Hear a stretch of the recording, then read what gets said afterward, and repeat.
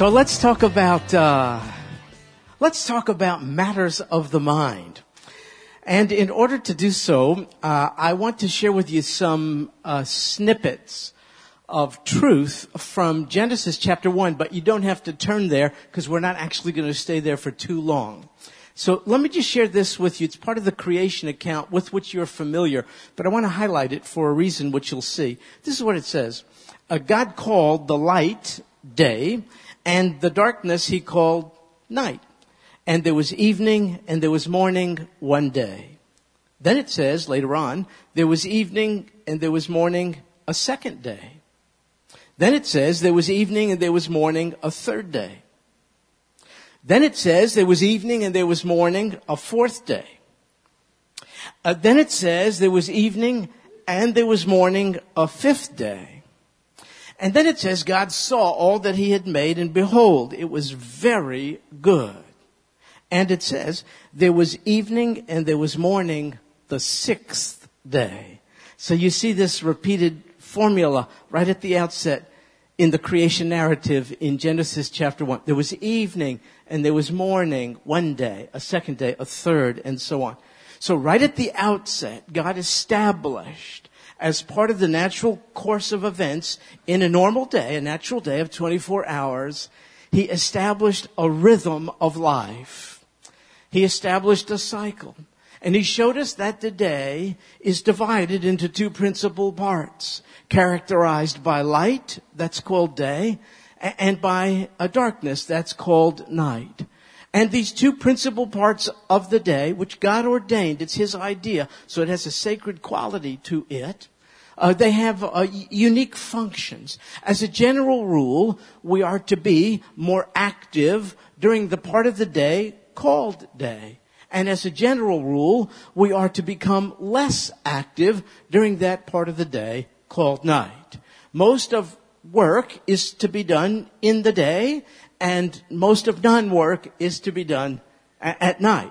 This is the rhythm of life which a good and beneficent God has provided for us so that we would be sustained. So make no mistake about it. This is not arbitrary. This is as sacred as anything you could possibly think of with regard to various aspects of your life. The sleep and wake cycle and rhythm of life. This is God's doing. This is his idea. In fact, we now know through scientific study that it is the very light of the day and the darkness of the night that actually signal our bodies to secrete certain hormones that make us sleep at night as a general rule and stay awake by day as a general rule. All of that is God's doing. So I don't want us to make too rigid a departure between the sacred and the profane. Even the sleep cycles have a character of a sacred nature because it's God's idea. And scientists simply verify that these hormones, which we know God built into the system, tell our bodies when to get up and when to go to sleep. In fact, as I've been studying this topic, the mind at rest and sleeping, I've looked to the subject in the Bible and was amazed to see how much it has to say about sleep. For instance, now when the sun was going down, a deep sleep fell upon Abram. Then Jacob awoke from his sleep. By day the heat consumed me, and frost by night, and my sleep fled from my eyes. Another writer says, for they were all asleep because a sound sleep from the Lord had fallen on them. The word, it's the same one, is repeated so many times in Old and New Testament. And did you know, of course you do, even the Lord Jesus, though fully God and fully man, even the Lord Jesus slept, didn't he? Well, we know about this, and you probably are thinking of a very famous account of the Lord sleeping. It was in a boat. It was on the Sea of Kinneret, or the Sea of Galilee. And there was a storm at the time, and he was restfully, calmly, he was composed, he was sleeping, much to the dismay of the others in the boat at the time, as you recall. So even the Lord Jesus engaged in this activity. It's a sacred activity, you know. And we do it a lot. Did you realize this? We spend about 8 hours a day on average doing it, sleeping, which means 56 hours a week, or 240 hours a month, or 2,920 hours a year sleeping. And some of you are contributing to the total right now. So this amounts to approximately 1/3 of a normal person's life. In other words, you and I sleep for about 122 days every single year. So a 75-year-old person, for instance, would have slept for approximately 25 years of their entire span on Earth. Which begs the question, isn't this a waste of time?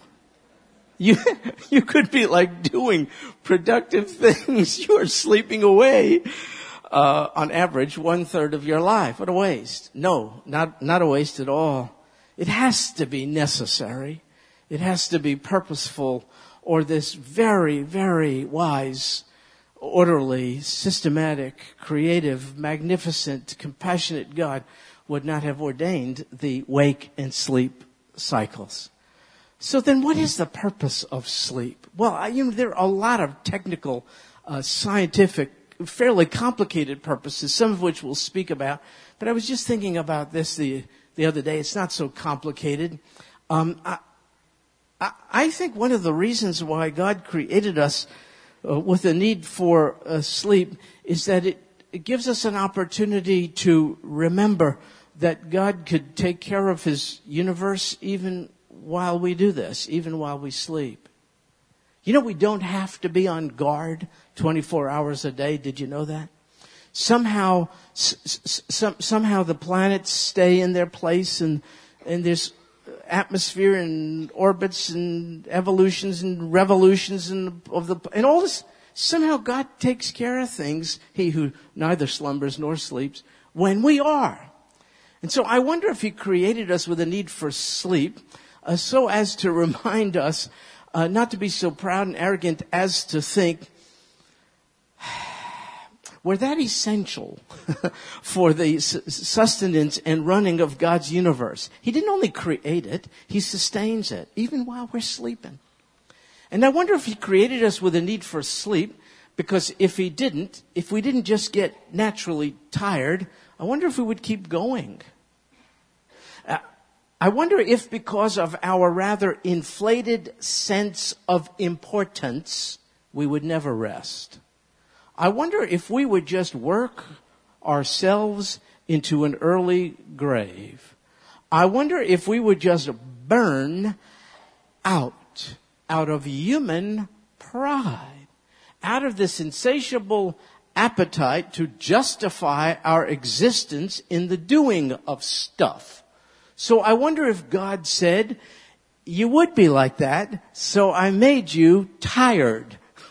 So that when you get tired, you need rest. So you go to sleep so that you remember the purpose of your life is not to produce, it's to know me and to enjoy me. And it's to run for sure on the energy of that relationship. But I wonder if God is saying, I know you, I love you, I saved you, you're mine, but I don't really need you to get done all the things I need to get done. Go to sleep already. I wonder if Abba Father is saying something like that. So for one thing, sleep helps to curb the tendency to have an inflated sense of importance, I think. So this is one good purpose, I think, a subtle one behind our need to sleep, and there's more. You know, it seems like you're doing nothing when you're sleeping, but that's actually not true. See, when you're sleeping, your brain is not doing nothing at all. In fact, your brain remains quite active even while your body is at rest. In fact, if your brain is not active, you have passed away.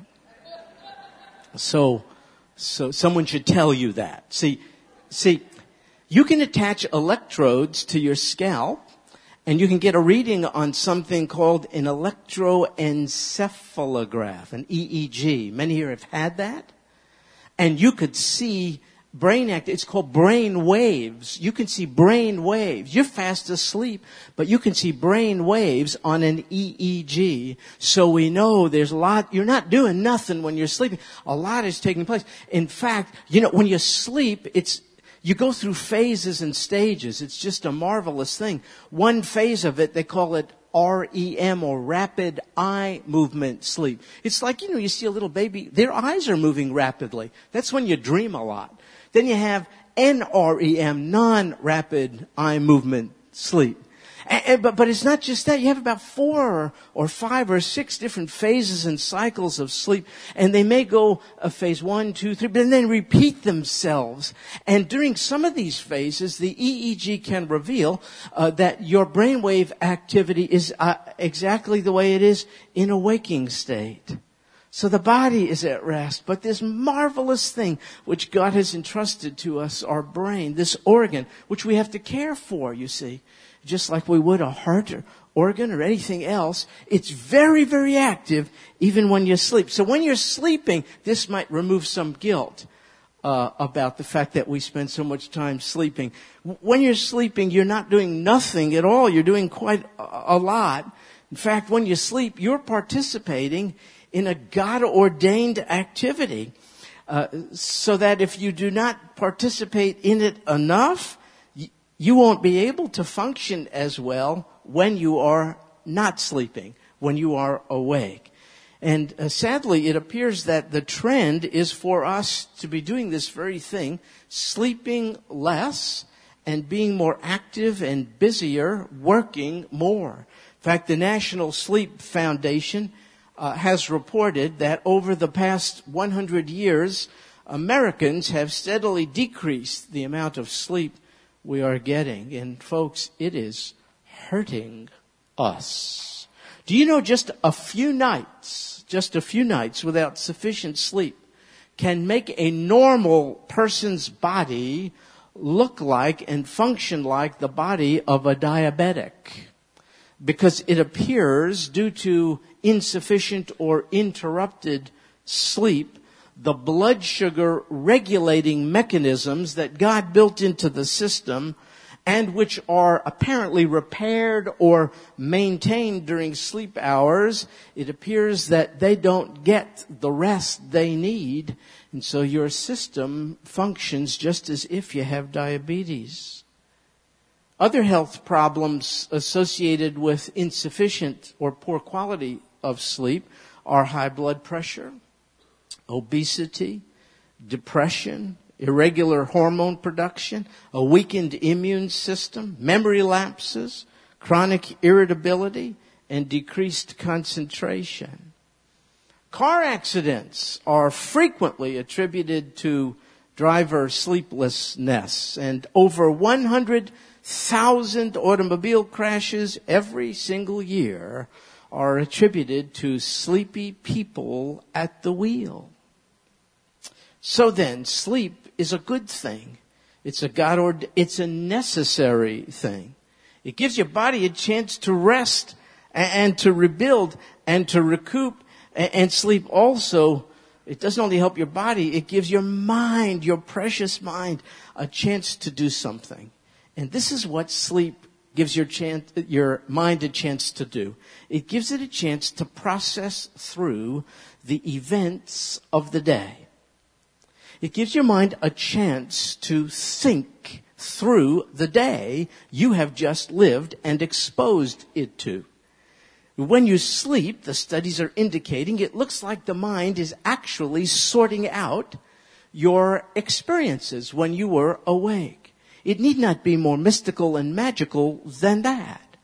Your mind is continuing your experience when you are awake, but it's doing it in such fashion that you don't get overwhelmed and disoriented with all of the data you have taken in the course of a day.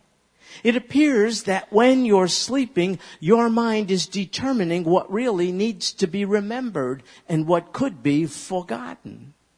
If you get sufficient sleep, it facilitates short and long-term memory. It's this marvelous divine computer which is making sense of your otherwise confusing, disorienting life experience. So your sleep time is a time in which your mind is actually making sense out of your life. And so some sleep researchers have actually concluded that for every 2 hours we spend awake, your brain needs 1 hour to sort it out, to sleep, to make sense of it. So the sleep time is very, very important. So are you having trouble sorting things out? Are you having trouble remembering? Are you having trouble making sense out of your day? Do you find yourself forgetting things more often? Is it taking you longer to learn new skills than previously? You may simply not be getting enough sleep. So if it's this important, what can we do to increase the probability of getting better, higher quality sleep?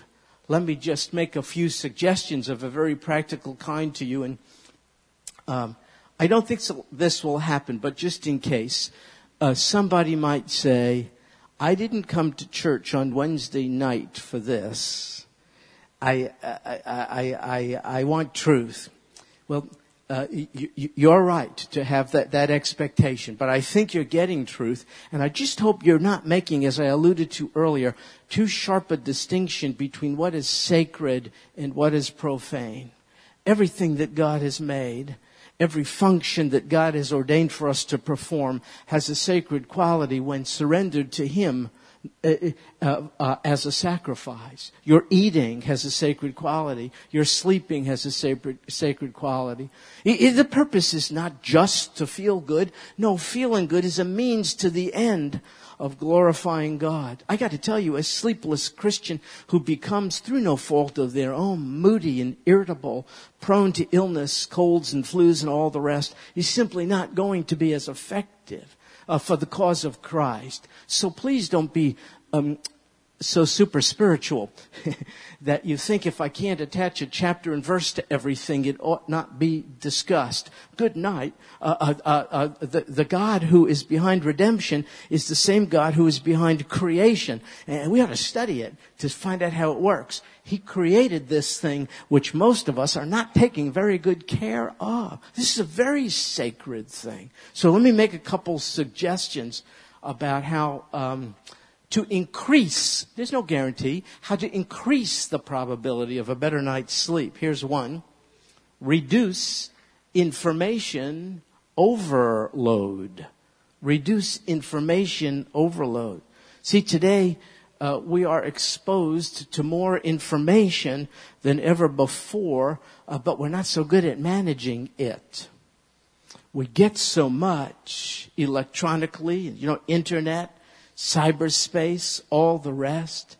But then print materials, books and magazines and television shows and letters and all the rest. We're connected to the world's libraries on the World Wide Web. This is a wonderful thing, but we've got to learn how to better manage it. Could I tell you something? We're not taking very good care of this organ if we indiscriminately just expose it to everything just because someone wants us. I try to be tactful. If I read everything you, my well-intentioned brothers and sisters in Christ, wanted me to, I'd never get any sleep. There are just some times that I'm so grateful when you want me to read something because it's good, it's really, really good. But we have to trust each other to set bounds and say no. We can't keep up with everything. I'm fast coming to be more comfortable saying, no, I didn't read that book. No, I didn't see that movie. No, I don't know about that website. No, I'm not going to that conference. But I sleep pretty good. So be careful of information overload. My heavens, your brain, it's just like a racing heart. It's just like a slow, Take it easy. Take it easy. You're a steward of this. And it's not just to extend your life as an end in itself. It's to function more as more effectively as a disciple of the Lord Jesus Christ. So you're in charge here of how much you take in. Say no, set bounds, manage information overload. You see, too much information causes stress. And every researcher will tell you a primary reason for interrupted sleep patterns is chronic stress. Why don't you and I feel the permission not to be so aware of everything that's going on? Try it. I'm telling you, it's so much fun to be able to say, I have no idea what you're talking about. It's really okay. You don't lose your salvation over it or anything like that. You don't have to be in touch with everything. You don't have to have 9,000, what's the expression? Pokers in the fire. The simpler lifestyle will increase during the day, will increase the probability that you'll be able to get to sleep at night. Here's the second thing. Try doing one thing at a time.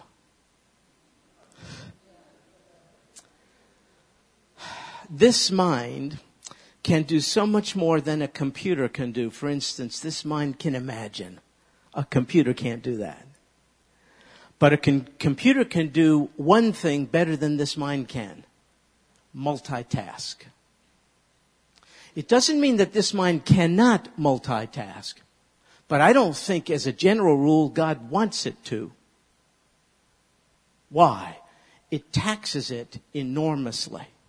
You can get away with it, but the cumulative effect of it after a while is that you're going to impair your healthfulness and the restfulness of your sleep. You know, could I just advance a very radical idea? I realize this is terribly radical. I'm reluctant even to share it, but let me do it.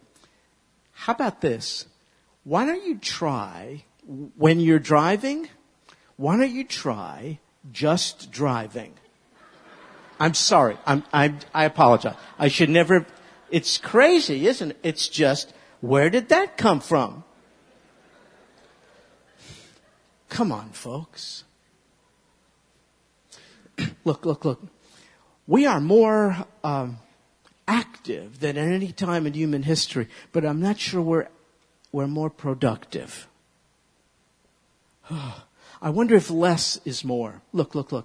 In the old days, in a more rural kind of America, before we got so fancy, here's what you would do. You're at point A, and you're going to take yourself to point B. And you would get there usually by walking from A to B.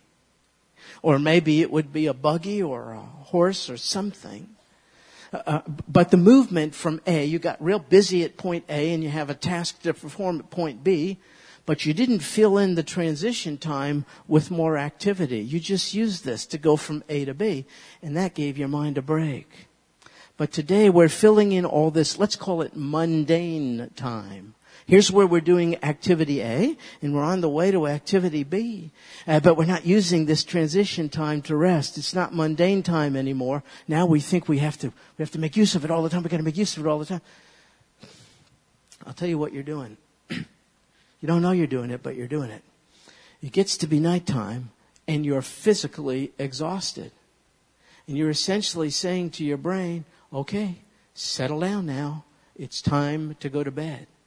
And your brain is saying, you punished me all day long. I shall punish you all night long. I'm telling you. You race around, you expose it to all kinds of stuff. You're multitasking. You got the phone in this ear. You got the fax machine. You're changing the channels. You're listening to sermons on the radio. I mean, you're doing all kinds. These are good things. Don't misunderstand. It's just too much of it. And so your mind is functioning. It's racing. At the end of the day, you're merely physically tired, but your racing mind can't stop on a dime. It can't do that. Have you been a runner? You know how runners, sprinters, you're running a 100-meter dash. You take off, you're running at full speed. You don't stop when you slow it down. Long distance runners, you slow. So we're telling our mind, I am going to expose you to a sprint all day long. And at 10:30 at night, because the rest of me is tired, I command you to stop. But your mind is saying, no, you don't know much, do you, is what your mind is saying. Your mind is saying, you know nothing about the mind-body connection. You don't see how they're, you don't understand how they're related. So that's why so many of us have racing thoughts you can't control. It's just out of control. I want to encourage you. Try not to do so much multitasking. I'll bet you find you're more productive than you thought you could be, even though you're less active. Remember, don't be so proud and arrogant. God doesn't need you to get all this stuff done. He needs you to pace yourself. Be a long distance runner. I have fought the good fight. I've kept the faith.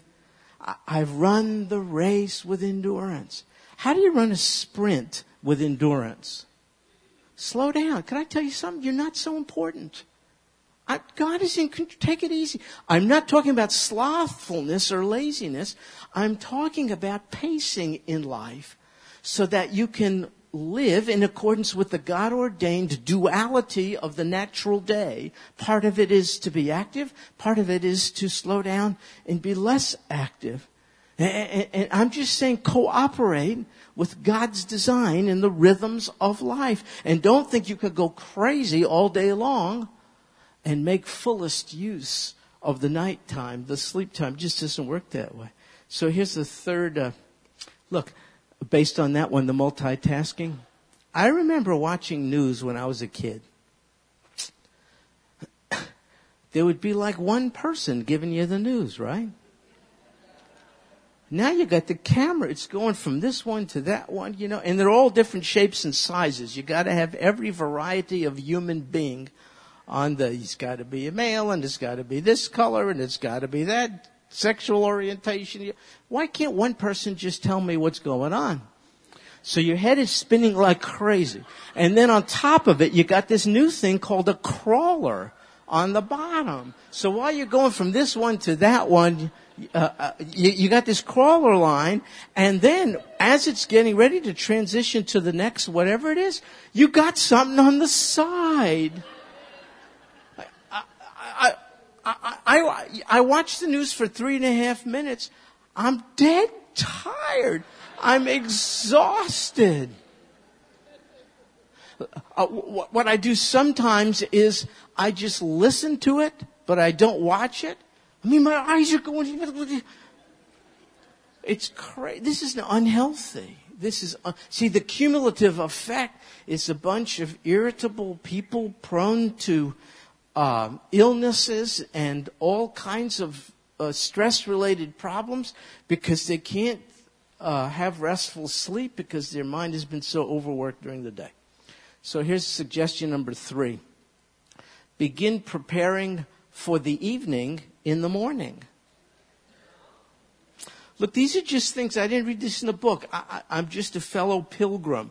These are just some things I'm finding work for me. And maybe they'll work for you. So I know in the nighttime, God ordained it. I'm supposed to start slowing down and get some sleep.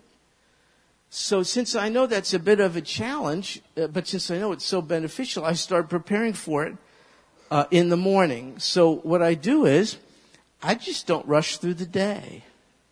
Now sometimes you have to rush.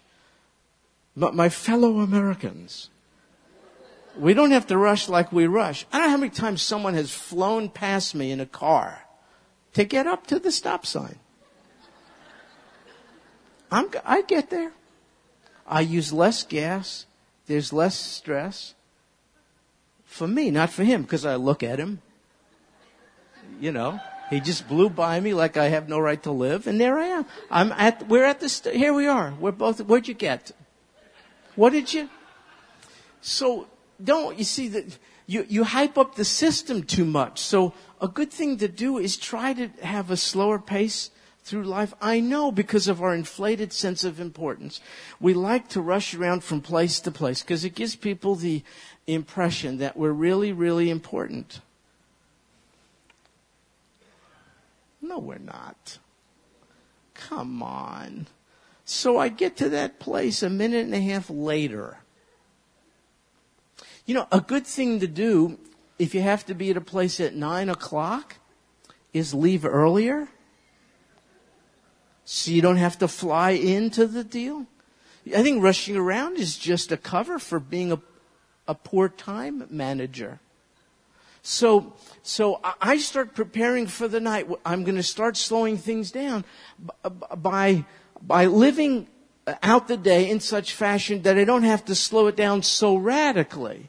So try a slower pace. Let's not be ridiculous. Sometimes you have to go, you have to run.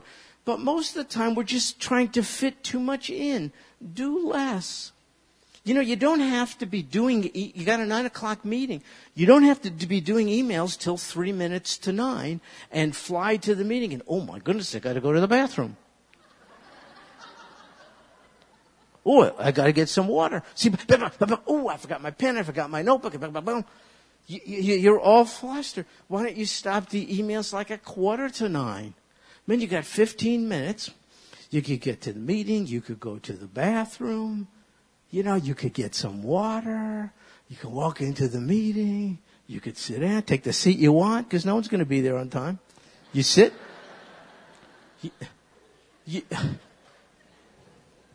So begin preparing for the evening in the morning. How about this one? Talk to the Lord as your day unfolds. Talk to the Lord.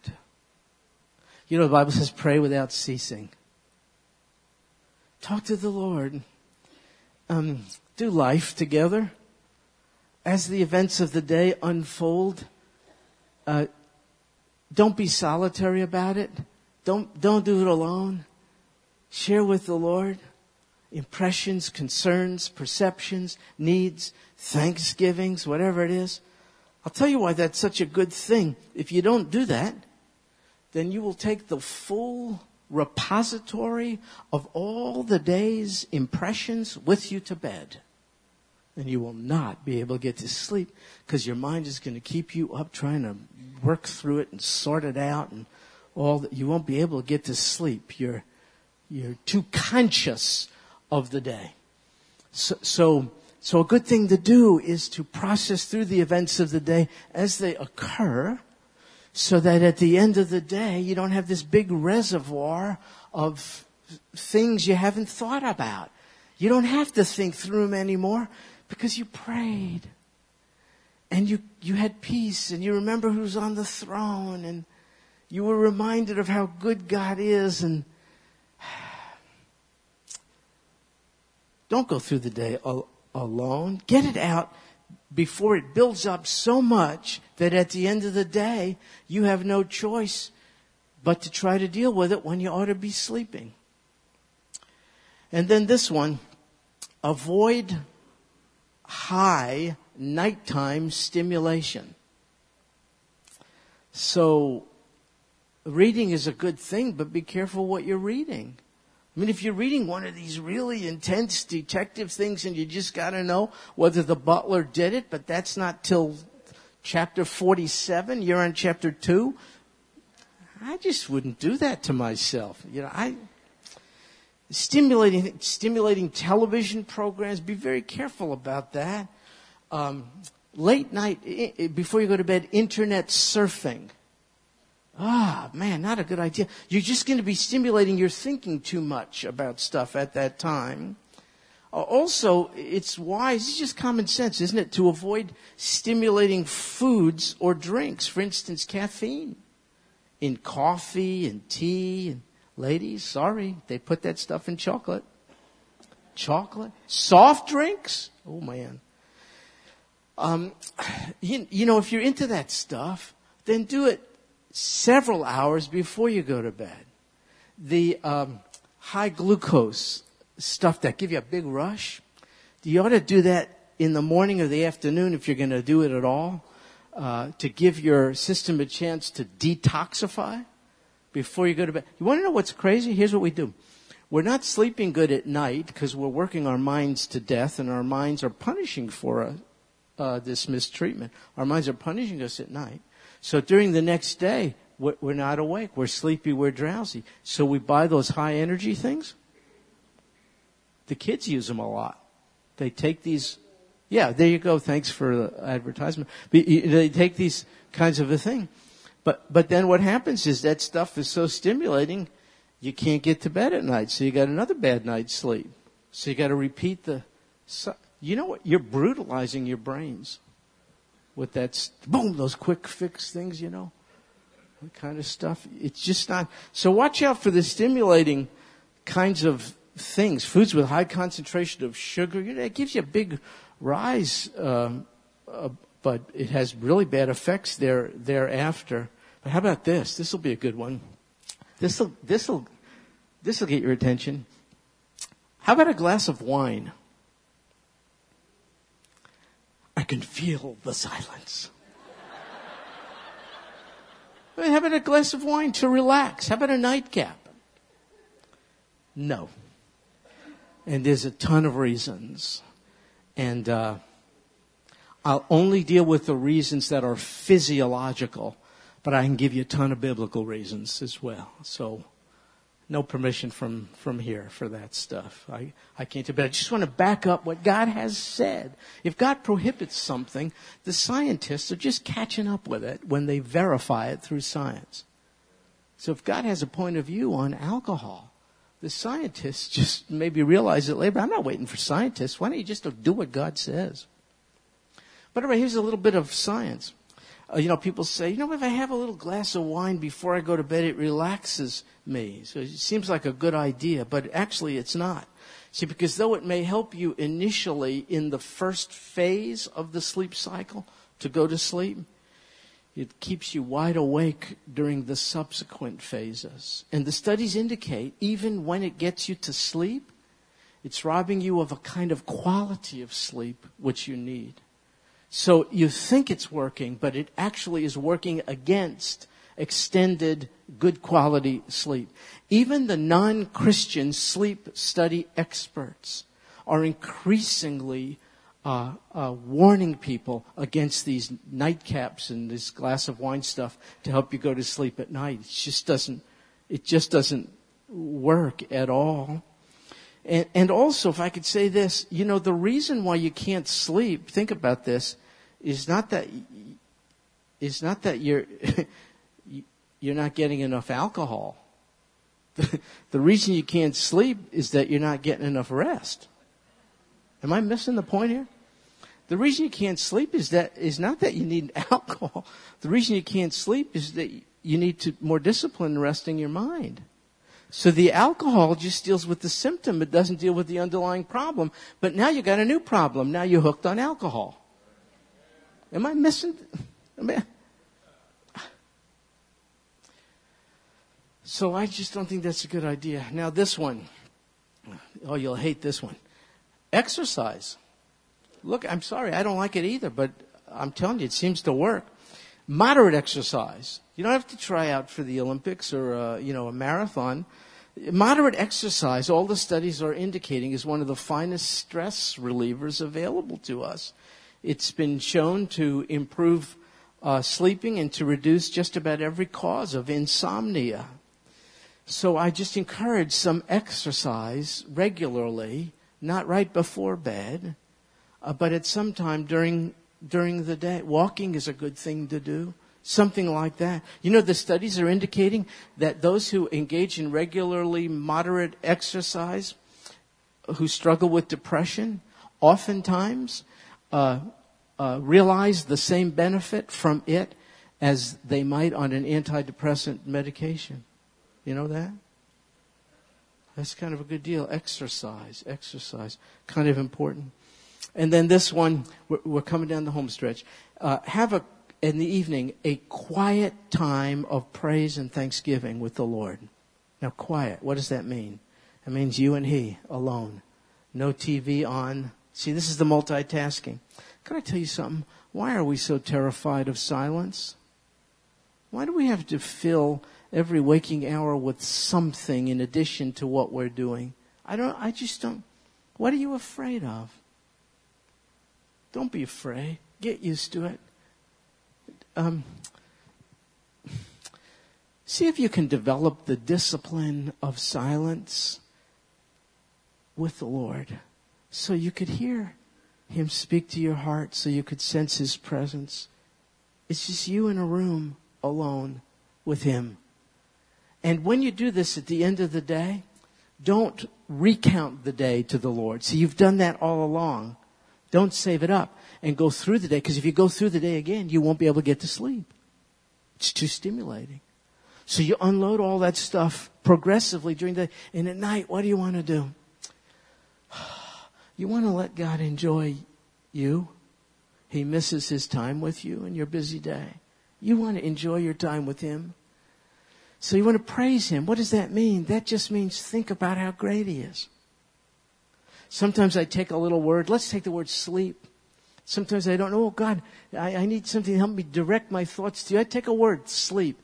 S. Let's make that stand for Savior. Oh God, I praise you. You saved me from the penalty of my sin.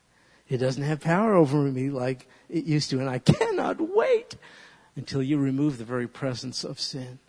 There's none better. You're the perfect Savior. There can be none other than you, because you're the perfect God and man, Savior. L. Oh God, you are loving. You call me your beloved. That is just wonderful. Thank you for loving me. E. You are excellent.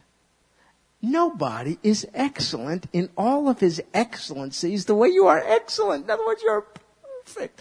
Perfect. And I know you. You're my dad. E. Another E. You're elevated. You're the Most High God. Oh, God, I'm not going to give too much credence to worldly leaders and all the rest. I pay attention. I want to show respect. You know, we're Christians. We submit to authority. But, oh, God, you're the most elevated authority. You're the highest authority. Then the P.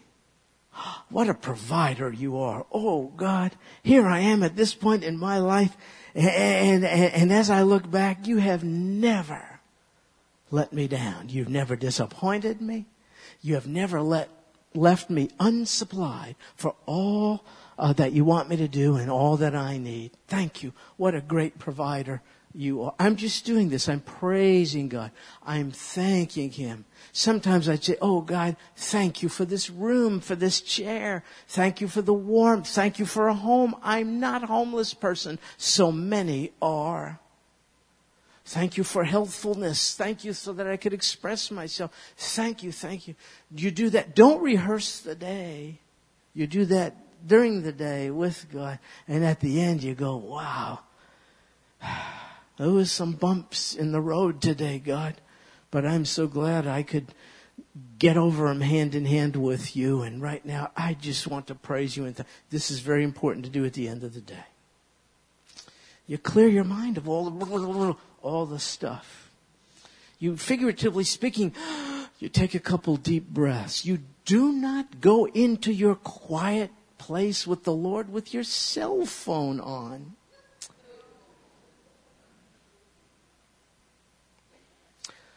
Look, the person who says to you, call me anytime.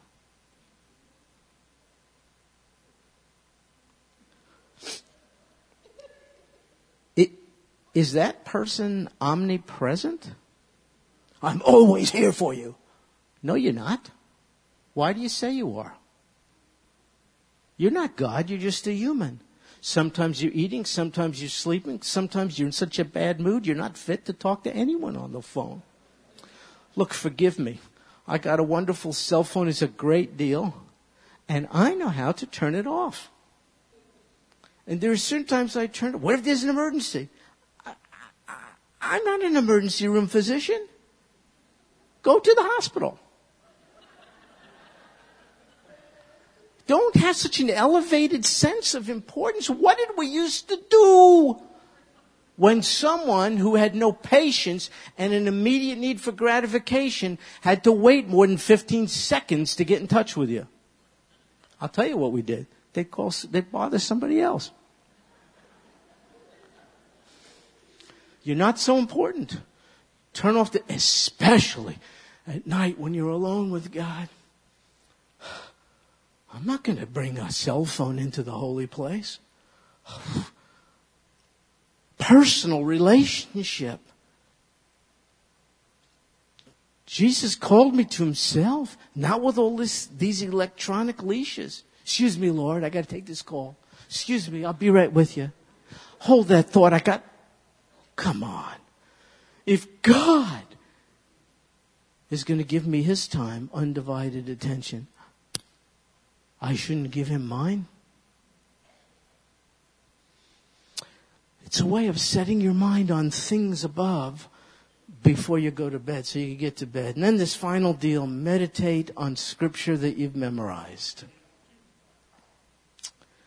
You put your head on the pillow and you slowly reflect on a verse you have memorized. And it is so beautiful not to be able to finish the verse. You wake up the next morning and you got 3 words done. Great, great, great. You want to count sheep? Go ahead. I would rather meditate on scripture. And so we ought to do that now as we draw to a close. I would like for us to memorize a verse of scripture. It's Psalm 3, verse 5. You don't need to look it up because I'm going to give it to you and we're going to memorize it. Psalm 3, verse 5. David wrote it. I lay down. Say that with me. I lay down. So it's Psalm 3, verse 5. I lay down and slept. Let's say it together. Psalm 3, verse 5. I lay down and slept. So far, so good. And I awoke. And I awoke. Let's say the whole thing. Psalm 3, verse 5. I lay down and slept. And I awoke. For the Lord sustains me. Say it with me. For the Lord sustains. Let's put it all together. Psalm 3, verse 5. I lay down and slept. I awoke. For the Lord sustains me. Context. We can't just take a verse. Boom. I studied the context. David wrote it. The night before he said this, he cried out to God. You can read it. You can read Psalm 3. Just a few verses. He cried out to God. Why? His son is out to get him. Absalom, his son, wants to kill him. You think you got problems. Now, David contributed to a lot of his, and others were heaped upon, but he had all kinds of domestic upheaval. Perhaps you do as well. I just want to tell you, the characters of the Bible are just you. They're just humans. You see, they're just humans. So he cried out to God. And after he cried out to God about all of this, then he said, I lay down and slept. And I awoke, for the Lord sustains me. It's as if he said, oh God, I've done everything I could now to transfer the burden of all this, which I cannot fix, onto you. And now I'm going to sleep. In that case, you know what sleeping was? A sacrifice of trust in the sustaining power of the Lord Jesus Christ. Can you see why I'm saying this is a sacred thing? He said, I can't change Absalom. There are people who hate me. I can't affect all of that.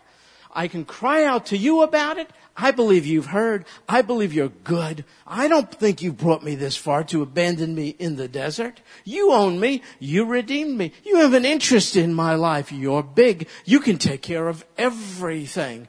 Now I go to sleep.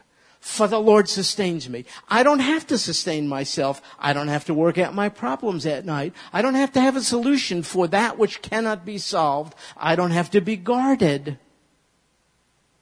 Have you heard the word ruminating thoughts? Psychologists sometimes diagnose certain people as being as having too many ruminating thoughts. They think too much. That's what's going on. It's kind of like I can't relax because I got to protect, I got to guard, You maybe did when you were a young child. You maybe grew up in an unsettled, unsafe environment. Please, I'm not trying to minimize your pain. I'm just saying that's over if you're a Christian. You got an Abba Father now. He'll never abuse you, never exploit you, never neglect you, never abandon you. That's why you could cry out to him and say, that's it, Dad. I'm going to sleep because you're going to take care of business. You see it? One more time, then our pastor comes. Psalm 3, verse 5. I lay down and slept. I awoke, for the Lord sustains me.